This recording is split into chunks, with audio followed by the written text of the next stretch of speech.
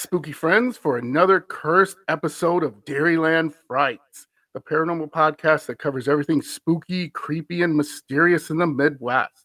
My name is John, and you heard that right. This episode is cursed.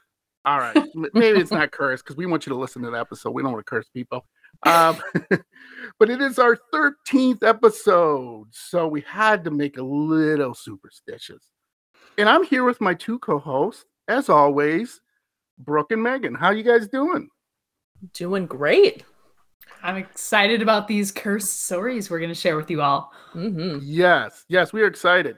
And we're going to be covering, there are so many cursed things out there, objects and everything. So if you really like this episode, make sure you rate it and like it, and we will definitely revisit it. So we're going to cover basically some of the best cursed object stories we could find. But like I said, there's a lot. But before we get to that, all right, Megan, I'll start with you. Do you believe in curses? I don't know. I could be, swayed either way. I don't know. I know like some people have, museums full of cursed objects and people have crazy experiences while they're there. Baggins. Yeah. Baggins, by the way. So I don't know. I'm not sure. So we'll see what Brooke. Yeah, go ahead, Brooke. What do you think?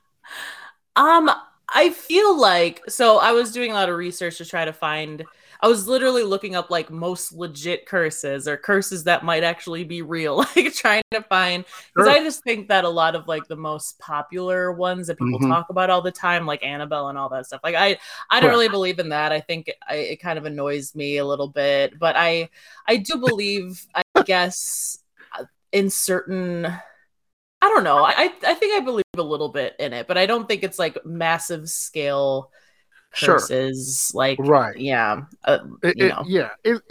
that's kind of, I feel what you're both saying there. Now curse, now remember, curses and superstitions, those are completely different. So for example, I'll be honest, I'm superstitious, and like when I watch Packer games, I have to sit in the same chair, I have to wear the same outfit every Sunday, I have to drink the same drink, I get the that. same lunch. Why? But they didn't even make the playoffs, John. So right. Maybe you need. So, exactly. So I screwed that up. Change it up.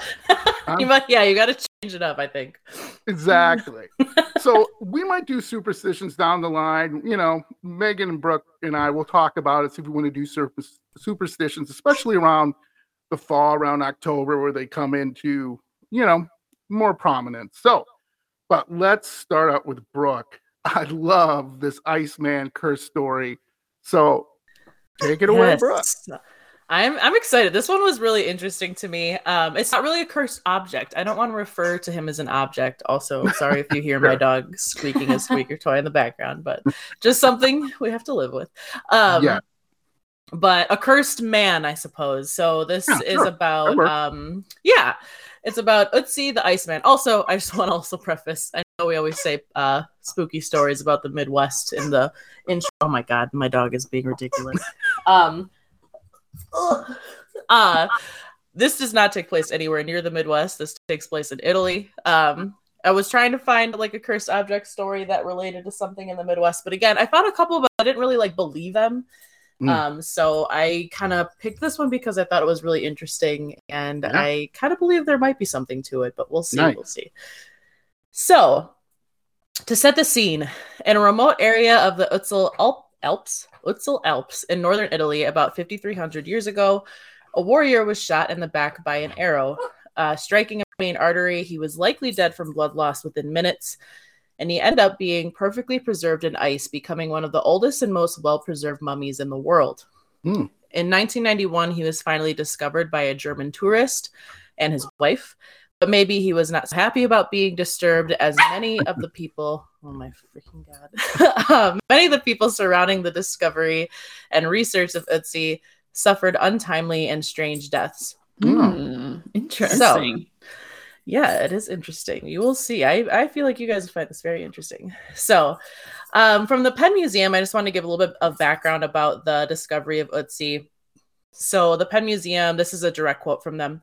It's a little long, but I think it's interesting. So he was found on the border between Italy and Austria at an altitude of 3,200 meters above sea level. He is a well-preserved male human corpse, dark in color, and dates to the early Copper Age, indicating he is more than 5,000 years old. His belongings, which were scattered around his body, included a bow and quiver with arrows, a complete copper-bladed axe, a flint dagger with a wicker sheath, 2 birch wood vessels clad with maple leaves, remnants of a backpack, a leather pouch with small objects, fur and leather garments, shoes, and other minor artifacts. So it's really cool. He was found with like all this stuff around him. So they like were able to put together like a very good kind of story around his death and like learn a ton from this mummy. So it's really interesting. Yes. Also, Ötzi was 5'2" and estimated to be about 46 years old when he died. And he is one of the oldest mummies and most well-preserved. And he actually lived before the ancient Egyptian pyramids were even constructed. So I thought that was interesting as well. So he's older than any of the Egyptian mummies.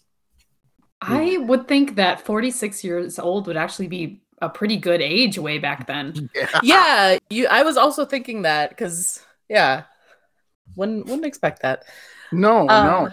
Yeah, so there's a lot of interesting stories around this mummy and his discovery and the people who were involved with his discovery and like initial research of his body and the untimely deaths that they faced. So the first one that happened, so remember this discovery was in 1991. So about a year later, his first victim, so to speak, was a man named Rainer Henn.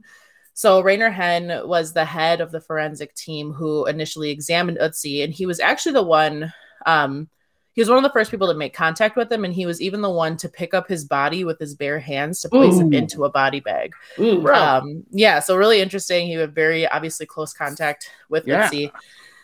And he actually died in a car crash on his way to give a lecture about Ötzi in 1992. He was vicious. Yeah, very, very interesting, very sad. He was 64 years old. And he loved what he did. So at least he got to do some really cool stuff before he died.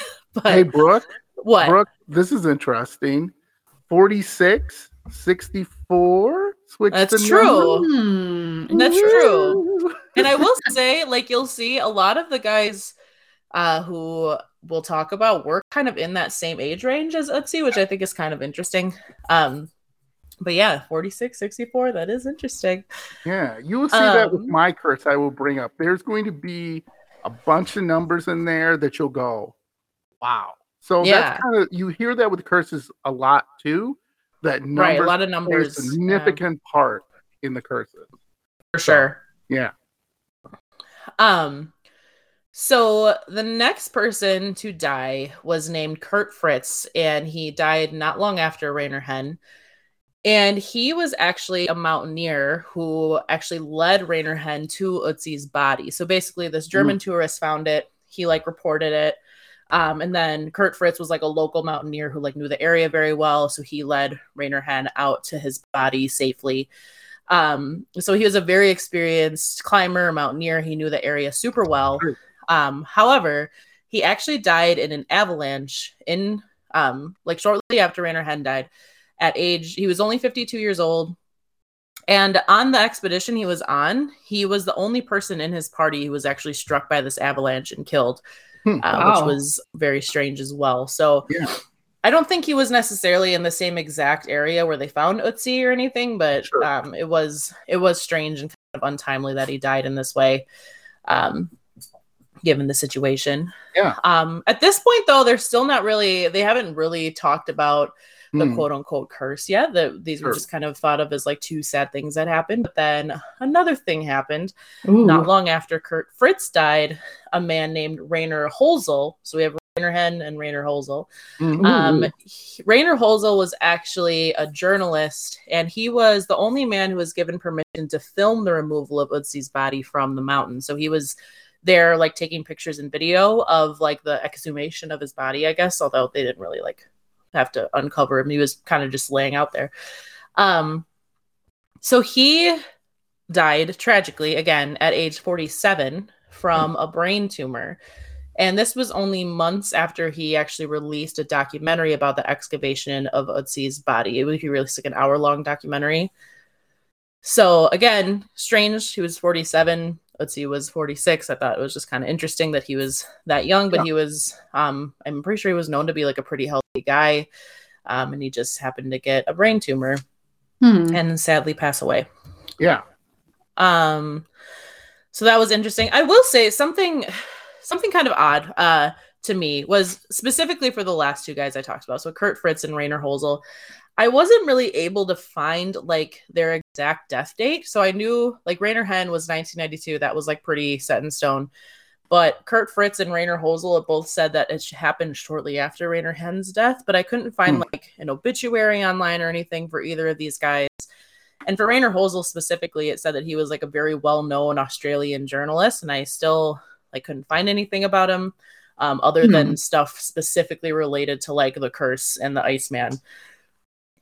So I just thought that was a little interesting. It was like 1992, so I don't know if they would have like, and obviously a lot of this happened in like Austria and Italy and stuff, so maybe the obituaries would be in another language and I couldn't easily find them in English. I'm not really sure, but I did try to find them and I couldn't really like confirm anything because I was trying to find the exact date of all of these deaths. So all I know is supposedly they happened shortly after Rainer Henn's, but moving on a little bit to 2004. So this is, about 10 to 11 years after the other guys' deaths.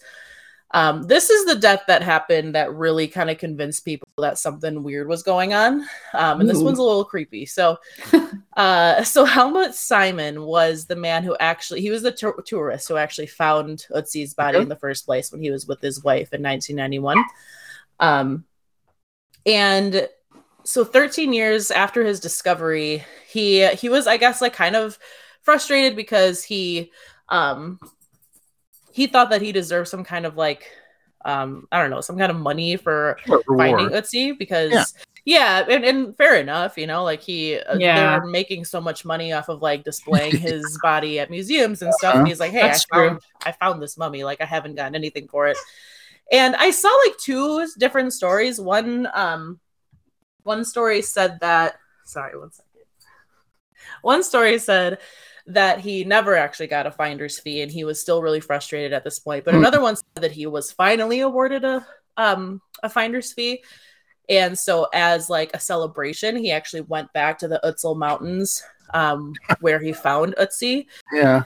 But either way, he did go back to the Ötztal Mountains.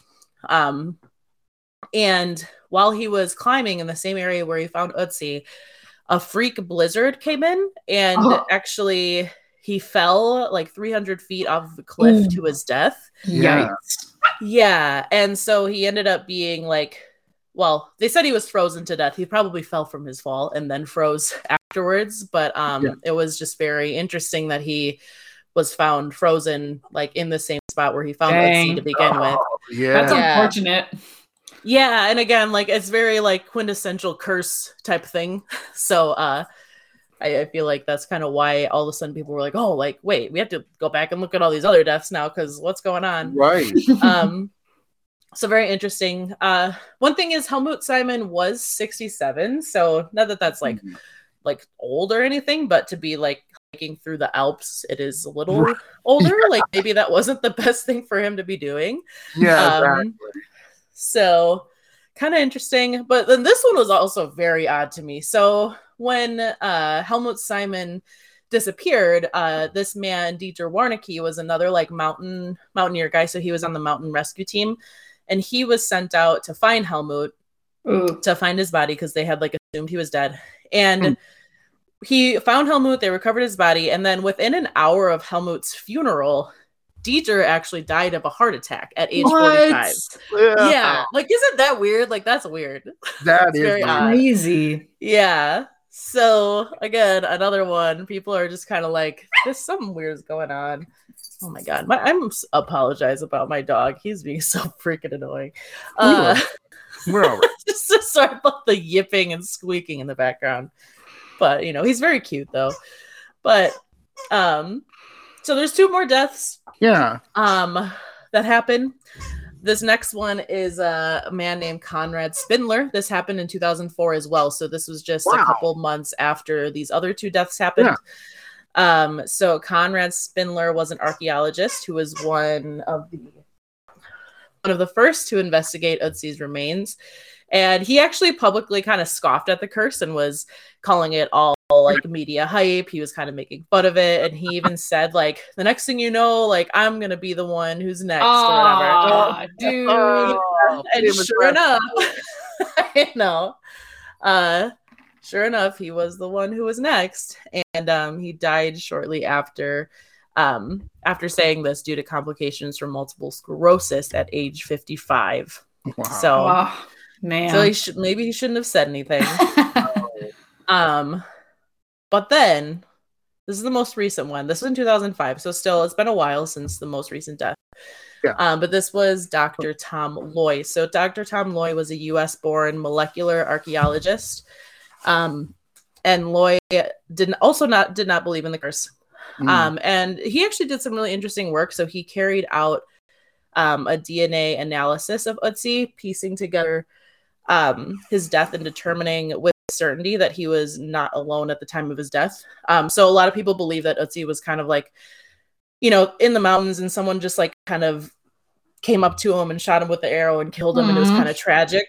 But he actually like put together all this evidence showing that there was evidence of like 4 different humans' blood on his clothes, which was interesting because it proved that he was not alone. And they actually, based on like, I don't know where the blood was like on his clothing, they gathered that he actually was hunting with a companion. And then they got into like a territorial skirmish, and Ötzi appears to have like leaned against this companion for support as he passed away. So I know. So this was like considered a major discovery because people like a bunch of people like people really loved Ötzi. Like they, were really excited when he was found, especially in Europe, because he was such a major discovery. And so when they found out that he like didn't have this super tragic death that they thought he did, they were very happy. So people were very excited about like Tom Loy's.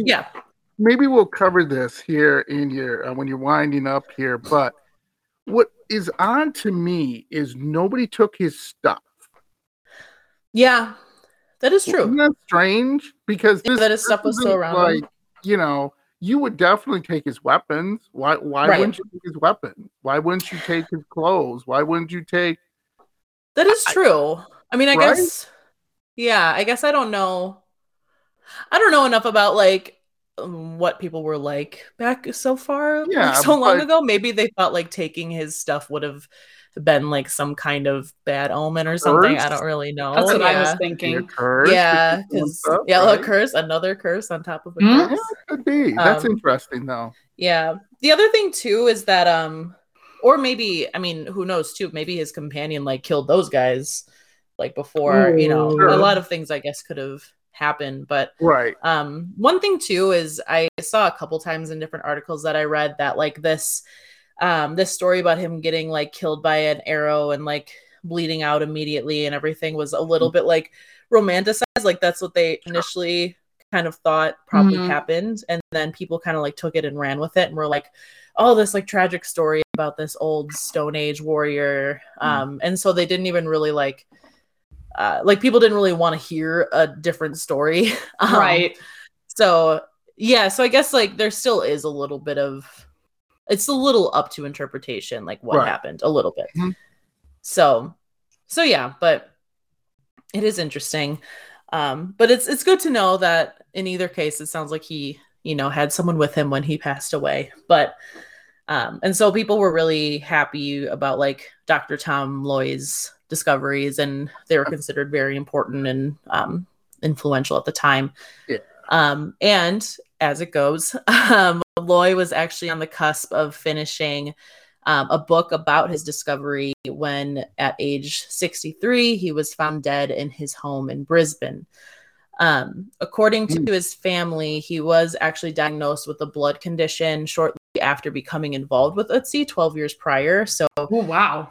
Yeah, so he started doing research on Ötzi like pretty much right after they found him. I guess 12 years would be like 1993. He started doing research on Ötzi. And right around that time, he got diagnosed with a blood disease, and presumably his death had something to do with his blood disease. At least that's what his family said. So again, it's untimely. It's sad.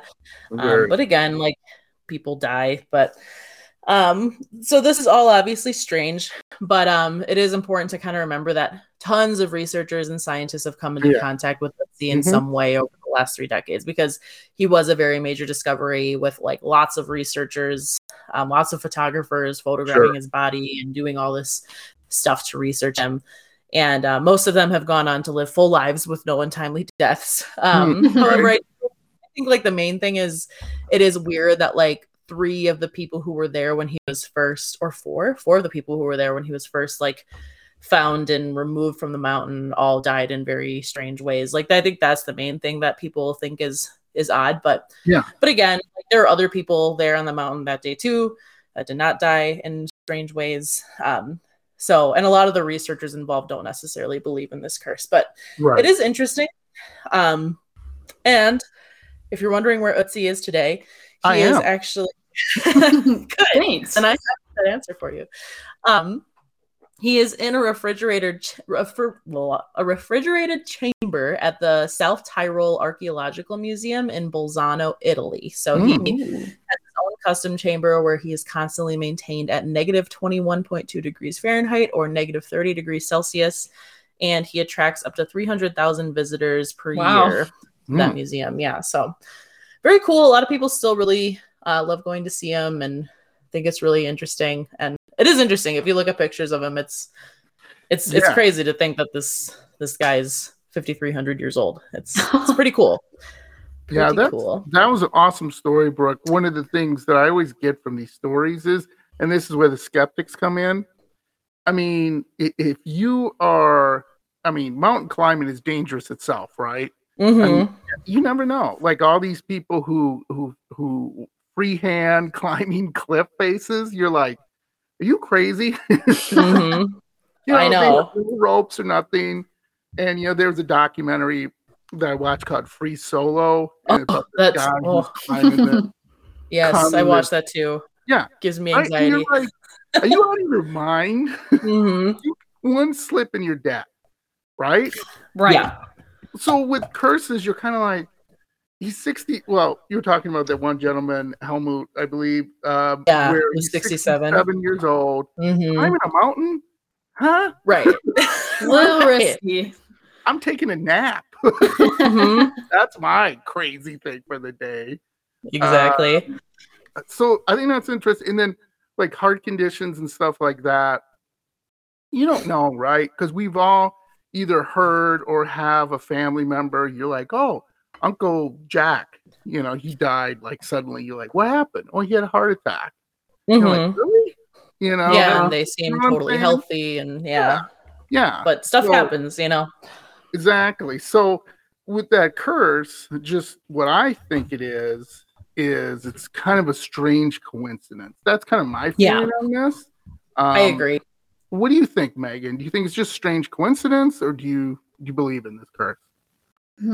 I thought it was really interesting that it was only men that were being affected, which is really interesting because there's so many of them. Yeah. But in a way, I almost feel like this is a nice redemption story for him. Like, he probably would have never known that he'd still be, having his story told thousands of years later. So in a kind of weird way, it's kind of a touching story to me. I agree. Yeah, it's interesting. It's all men, like, kind of in, like, around his age range. Like, a lot of them were in their 40s. Helmut was a little older, but 40s and 50s seem to be. It is kind of interesting. Yeah, I just think what's interesting more about it too is over 300,000 visitors per year go through that, and how many of those 300,000 right? You know what I'm saying? Exactly. If there was a lot, if this is really cursed, let's say 100,000 of these people are dying, and everybody be like, "Whoops!" Right? Exactly. So it's one of those things too. When people have talked about King Tut's curse, right? All that. One of the things they found out later was, Well, obviously, these places that they go in are not exactly the cleanest places. Yeah, they've been, shut So, off for thousands of right, years. Yeah. exactly. So when you unseal it, all these dangerous bacteria and molds and fungus, and you breathe that right in. Well, yeah, duh. Right. Exactly. Nothing can happen to you. That is very true. So it's kind of interesting with this is people are handling it. Although that one doctor who handled it for years, he had MS. That's kind of ongoing. That thing kind of starts and then it gets worse and worse and worse. But yeah, interesting. I love it. It's a really interesting one. So, Megan, you have a chair. Yeah. Doesn't sound very spooky, does it? But it is. No, it doesn't. But I've heard about this one and I love this one. This is one of my favorites. Great. This is a great story. I'm excited to share it with you all. So before I get started, I want you to just take a second and imagine a wooden chair in your minds, okay? This chair is like really, perfect, John. Keep those closed. I'm closing. So this chair is like really well built. It's like a nice dark stained oak. It's really solid. It has nice armrests with like a tall back and a ornate wooden spindles on it. Like it's a good solid chair. So have either of you ever, owned a chair like this, or maybe your grandparents had one? Yes. Yeah. Yes. Yeah. It's your run-of-the-mill, nicely built chair, all right? So keep that in your minds, because this is basically the chair that I'm going to be describing in my story today. Megan, I'm drinking a beer. Is that okay? Yeah, go for it. This is Wisconsin, John. I can drink a beer in my mind when I'm on this chair. Only thing you're missing is the cheese curds. I got them. I got cheese curds too. So I got beer cheese curds. I'm sitting on the chair. I am there right now. So Perfect. Get comfy, John, because this is a scary story. Delicious. All right, perfect. So this story I'm going to tell today is called Thomas Busby's Stoop Chair, which sounds very wholesome, right? Sounds like a nice little children's book. It's not. It's very messy. It's not. It's not. It's bad. So you guys are going to love this cursed story I'm going to tell you. So when you kind of take a look at this wooden chair, it's like your run-of-the-mill chair. Nothing really looks too off about it. But this is actually one of the most cursed chairs in existence. And it's from the 1700s. It's kind of cool. So back in the day, I'm going to give some backstory. There was this guy named Thomas Busby. And this dude was not a good guy. He was a drunkard. He was violent towards his wife. He was just like a general bully. Like people didn't like him. Yeah. And he lived back in North Yorkshire in the UK. So again, this is also a story that doesn't take place in the Midwest, but it's definitely worth telling. Yes. National babies. All right. Thomas Busby. One day in 1702, Thomas Busby, he just decides, I'm going to murder my father-in-law, Daniel. Okay. You just wake up and murder someone, happens. Yeah, sometimes. So Thomas and Daniel, they were actually running a coin counterfeiting business together, and they got in an argument about the business. Like I said, these are two seedy dudes. So, Busby ends up killing his father-in-law, Daniel, unfortunately. So Busby gets arrested, he's tried, and then he's condemned to death by hanging. You know how it goes in 1700s. True. Not good. Not good. But this is where it's kind of messed up. After Busby gets hanged. Yeah, it gets worse, John. It gets worse? Okay. It gets a lot worse. After his execution, they took Busby's corpse and they suspended it in chains at the gallows for, everybody to see. And oh no. In my mind, it's like, okay, you do that to somebody's body, this ghost is going to be ticked, right? Oh, right. Something bad's going to happen out of this story. So there was this close by inn, which later became known as the Busby's Stoop Inn. And it kind of got its name from the stoop or, the post which his body was seen on after he was put to death. But allegedly, this place is said to be haunted by Busby's ghost. And there's this chair at the inn that's kind of gained this sinister reputation that's tied to Busby's ghost. So there are a lot of different stories about why a chair just got cursed from this guy's ghost. So one story I heard was that Busby was cursing in this chair on his way to his execution. Whereas other stories say that he was drunk and he was sitting in the chair when they kind of yanked him out and he was arrested. So that's how he's supposedly tied to this chair. No one really knows, but there's a lot of speculation about it. Interesting. Mm-hmm. But here's where it gets weird. Over the years, several people who have sat in this chair have faced untimely deaths, which is interesting. Mm-hmm. So back in the day, locals claim that during the Second World War, Canadian airmen from the nearby base went to this pub, and people who sat in this chair never returned from the bombings missions that they had in mainland Europe. And then in the 1970s, some fatal accidents were linked with the chair. So finally, in 1978, the pub owner was like, I don't want this in my possession anymore. I'm giving it to a museum. Probably a good choice on their part. So today, Busby's chair is at the Thirsk Museum in England. And this is so funny to me. They actually hung the chair on the wall so that nobody could sit in it. Interesting.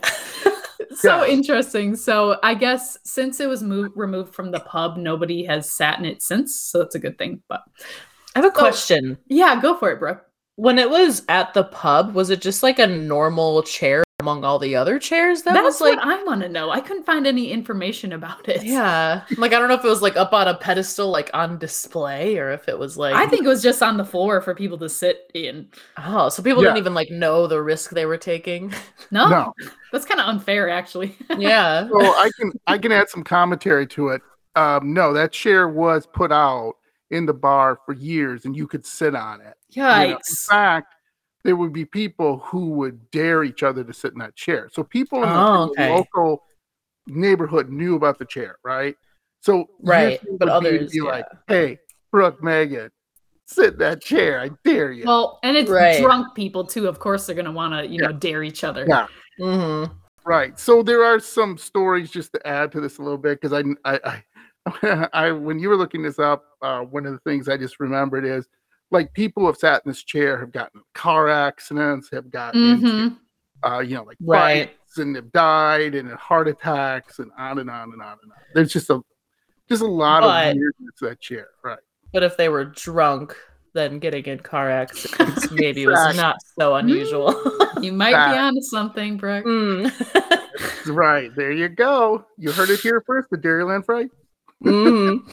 All right, guys. I have a plot twist for you, though. Ooh, plot twist. So I was doing some research, and this furniture historian, I guess those exist, decided that he was going to examine Busby's chair.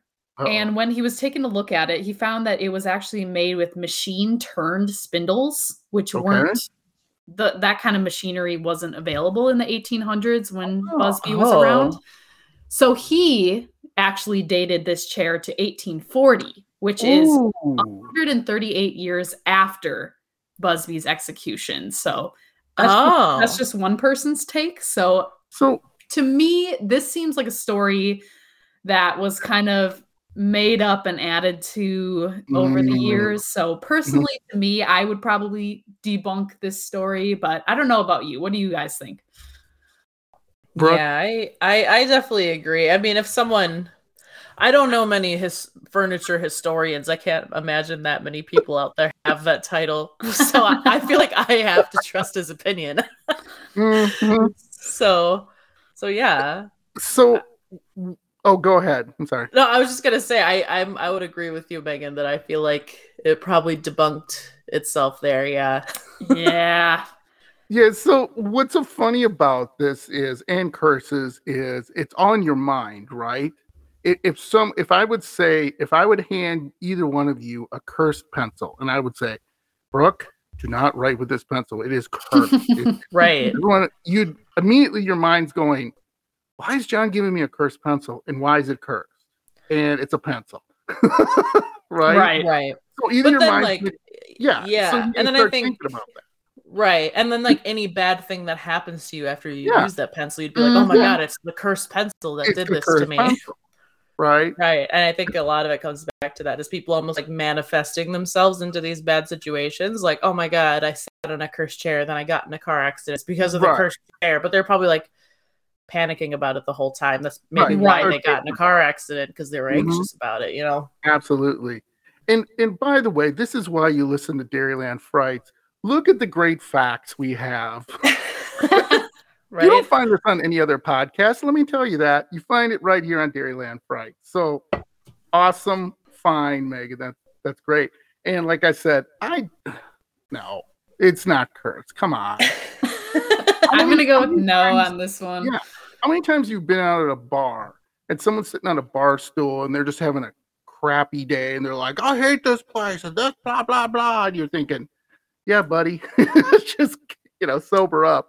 Like, have that chair cursed from a kind of a scumbag like this guy was, like, right? You don't have that much power. Yeah. If you told me it was like a local witch sat down on this chair and said, I cursed this chair, you might be like, ooh, then I might believe it. Right. John, would you sit in the chair if you had an opportunity to, or would you be too scared? You would? Absolutely. You damn right I would. I am so looking forward to down the road, once we blow up, we're going to do a live thing where I'm sitting in that chair. He's going to rip it off the wall. Take it off the wall. Yeah, I am. You might get arrested. That's okay. Now something bad happens to me. And then, there you go. Yeah. It'll be like, I got arrested because of the curse. Oh, there you go. That's a good one. That's a good cop-out for me. Thank you, Brooke. Exactly. Awesome. Yeah, I love that story. That is a great story. So, ladies, what if I told you that in Hollywood there was a cursed script that killed 6 people? Whoa. Interesting. That's crazy. I need to know this. 6 people. One very famous person from Madison, Wisconsin. Oh, there we go. Okay. That's our homeland. There's our tie-in, yeah. So here we go. So there's this script that is not around Hollywood anymore. Nobody knows where the script is. But similar to, these curses and everything like that, people have seen this script. It's somewhere, who knows? And the script, it's called Atuk or Atuk. And see if you've heard this before, this storyline. So the story is about, it was a book first. And the story was about an Inuit poet from Baffin Island, I believe, who gets sent to Toronto. So it's a total fish out of water story. Okay, so that was the book. Okay, but when they were going to turn it into a script and adapt it to a script, the movie version is this, Inuit person lives in Alaska and ends up in New York City. And how he does that is, and again, let me see if you've heard this before or seen this movie. A woman visits his town in Alaska. She's a documentarian. And when she leaves, the Atuk, he basically stows away in the plane. And when he arrives in New York, he saves a young man who is the son of a powerful real estate mogul, and hijinks ensue. Wow. Have you heard that one before? Oh, maybe like Crocodile Dundee, or maybe. Oh, right. You know what I'm saying? Or Elf. Right. Sounds like Elf to me. Exactly. You can go on and on, like the fish out of water. Oh, I'm from the South, and now I'm in New York City. What do same old thing. So, who has this script killed? You may know some of these names, and if you don't, your parents definitely know who these people are, or people my age. So this script killed 6 people, including John Belushi, John Candy, Sam Kinison, Chris Farley. Oh, there we go. And Phil Hartman. Okay. John Belushi, he's from Animal House. He's in the 80s. Very, very, very famous comic. John Candy from the 80s and 90s. Maybe you've seen John Candy. I love John Candy. Trains and Automobiles. Also, The Great Outdoors, which took place in Wisconsin. Great Outdoors. So there's another tie-in. Sam Kinison is one of my favorite comics. Women don't like him too much because he makes fun of women a lot and screams a lot. People who know him love him. He's very, very funny. He had some really good bits. And we all know Chris Farley, right? Of course, yes. From Tommy Boy. Also Beverly Hills Ninja, which is one of the funniest movies I still think to this day. Phil Hartman, he was pretty much in every 80s comedy. He was on Saturday Night Live, used to play Bill Clinton, impersonate Bill Clinton. If you see him, you'll go like, oh, okay, yeah, that guy. Oh, okay, how'd that sound? And, yeah. And then a friend, Michael O'Donoghue, was a friend of John Candy. He died too. He's kind of like a writer, producer. So this is what happens. Everybody, well, at least these people who have read this script and have said, yeah, I want to be a part of it. So they first gave the script back in the early 80s to John Belushi. So John Belushi was unbelievably popular. He just came off of like Animal House, and he did a movie called Neighbors, and he was just Blues Brothers, just huge. I mean, one of the biggest comedy stars at that time. And Belushi was found tragically dead in a hotel room in Chateau Marmont by his trainer Bruce Wallace. He was only 33. Now, listen to my numbers. Pay attention. Play close attention to the numbers, ladies, and for you listening at home. The cause of death was determined to be drug-related, most likely a speedball. Remember that too, okay? Remember the cause of death. Okay. Now, his death was investigated by a forensic pathologist, and the findings were disputed. Because 2 months later, and this is really sad, his girlfriend or fiance, nobody knows who she really was, to be honest, Catherine Evelyn Smith, admitted she had been with Belushi on the night of his death and had given him the fatal dosage. Ooh. And the case was reported. She was arrested and charged as first-degree murder. She died in jail a few years ago. But this is shortly after John Belushi read this script and said, I'm in. Okay? Right. Okay. So John Candy, he died of a heart attack. How many times we've heard in today's episode? After reading the script, and he was 43 years old. So then Sam Kinison died in a car crash. He was 38 years old. And the weird thing about him was, yes, he was a drug fiend and he was off the rails. But just before the script, Sam Kinison went totally clean. He checked into rehab. He found God. He was going to turn his life around. His friends and family were so proud of him that he was able to do this. And when he got in his car crash, the weird thing was the person in the car crash with him, a couple scratches, no problem. And when the police and the ambulance got there, they thought he was going to live. It looks like, a couple bruises, some scratches. But on the way to the hospital, he died. And nobody knows why. Like, to this day, they're trying to figure that out. They're saying it's a heart attack or something with his heart, but still, that doesn't make sense. And nobody really knows. So then Chris Farley, he died of a drug overdose. Speedball, like hero Belushi at 33. And Chris he was only 33. That's sad.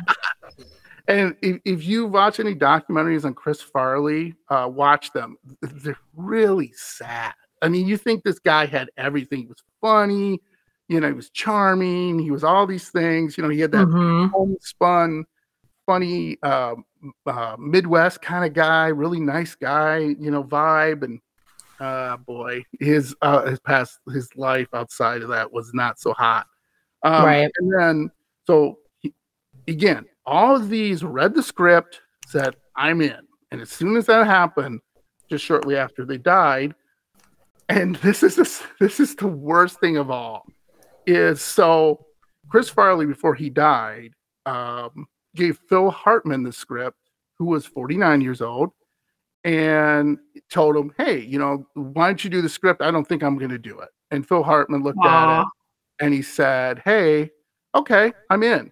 As soon as he said that, the next day, he was fatally shot at 3 a.m. by his wife, Bryn, who entered his bedroom.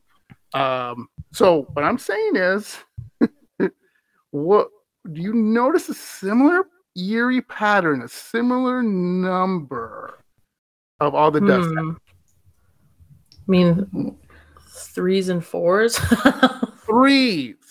Threes, okay. Because think about it. So 43. Harley died at 33. John Belushi. 33, 43, yeah. Okay. Oh, Sam wow. Kinison died at 38. Okay. Phil Hartman was shot at 3 a.m. Good point. Interesting. I thought that was just weird. Like, all these have 3s in it for the most part. All of them, immediately after they read the script, died. Now, John Candy's close friend, Michael O'Donoghue, I didn't bring him up because he already had some heart issues, but he died like 3 days later after reading the script. Oh, wow. So unfortunate. All of 3s. And now you may ask, hey, John, sounds like this is a script somebody's going to do. Well, it has been passed. And hopefully these are none of your favorite stars, but it has been passed to like comedy giants. Like Chris Rock has been passed to. Jamie Foxx. I'm trying to Adam Sandler. I'm trying to think of the other people who passed. Oh, just recently there was a rumor that got passed to Kevin Hart. So if any, be careful. That's what the thing is. Like here's the thing. And before I ask you what you guys yes or no on this script has been passed around since the early 80s, late 70s, and they've tried to get numerous people, but mainly they focused on big stars at the time. So kind of like The Chair and Ötzi, people have seen this and, none of them have died. I did a bunch of research. These are the only prominent people who have died or got sick or whatever. And like I said, it's somewhere this script is floating around and, no one's going to do it because, and I quote, people are scared. I got this from Horrorbound website. People are frightened of this script that they're either here or they will die. So yikes. I suppose. Yeah. So what do you think? Cursed? Not cursed? Coincidence? Brooke? I mean, I definitely think not. More coincidence for sure. I think like, I don't know. A lot of these actors, I know at least like John Candy and Chris Farley, they were like not maybe in the best health. And I know a lot of comedians too, just unfortunately, it is like very unfortunate. A lot of comedic actors in Hollywood like are not very happy people. Like they portray very fun, happy-go-lucky people. Like take Robin Williams, for instance, but they have a lot of issues on the side. So I think, clearly a lot of these deaths more stem from that. And it seems like the script is more just a coincidence that it was kind of going around at the time. But I feel like we see so many stories about comedic actors dying really young, and it's really tragic and sad. But yeah, I don't really feel like it has anything to do with the script. But it is interesting though, for sure. Yeah, that the 3s. That's what shocked me when I was doing my research. Megan, for sure. Well, Brooke really covered it really well, but I wanted to ask you, John, is there a theory you have about the 3s, or you just notice that it's interesting? Well, it comes back to, again, like we talk about in the paranormal, which we'll bring up, I'm sure, in future episodes, is 3 is always prominent, right? 3 a.m., Trinity, 3 knocks, where people are in a haunted house, it's knocking 3 times. So it's just, it's something to do with curses, that 3 is not the best number you want to associate it with that curse. But then again, it was just weird that when I was reading this, it just kept on 38, 33, 3 a.m. And I was just like, that is really weird. So that's kind of my theory on it. So. I do think part of it with that though is like when people die in their 30s, it's looked at as like a lot more tragic than people dying like later, because 30s is like very young still. So I think, you know, like they kind of focus on those ages because it's like, oh, can you believe like, you know, Chris Farley died when he was 33 years old because he was so young. So I feel like that is part of the reason why like the number 3 comes up a lot, is just because it's kind of like a sad age. I guess. Megan, do you have anything else to add on that? I'm gonna go with coincidental as well. Yeah, so much. So that's what we're gonna go with. Yes, I would like to see the movie though. I do, right? It just seems like it would be a fun movie and everything like that. Yeah. Now, the internet is never wrong, right? It always gives us these great things. So I did find something by some weird suggestion on one of the websites I was looking at was called Horror Bound. So, you know, people are going to put in their comments. One person said when they were scouting locations, you know, to do this movie, that an Inuit like witch doctor kind of person cursed the whole thing because, well, frankly, you shouldn't be on Inuit tribal land without asking permission. And that was the thing. Now, do I believe that? Absolutely not. Because, you know, the old woman comes out and curses like 2 producers walking around looking at locations and says, you know, right? Yeah, exactly. So that was our cursed episode. We'd love to know if you believe in curses. Do you have any curses out there you'd like to share? DairylandFrights@gmail.com. Are you cursed? Let us know if you're cursed. Yes. That'd be fun. We'd love to know that. And anything else, Megan or Brooke? Anything else you want to bring up about these curses? I don't think so. I think this was fun. It's yes. It is fun to look at for sure. Yeah. Megan? It really makes you think about, you know, the random objects like your bunk bed from hell that we covered in an earlier episode, a chair, a script. It's just like very unassuming things. Anything can happen. That's true. Absolutely. So please, like we say every week, you know, give a ghost a hi from us, and do not curse your ghost. We love our ghosts. Yeah, so your ghosts don't curse us. And remember, go to YouTube, hit subscribe, comment. We love all our super fans, especially Sonny Commander. We love to hear from you. You know, please comment on there.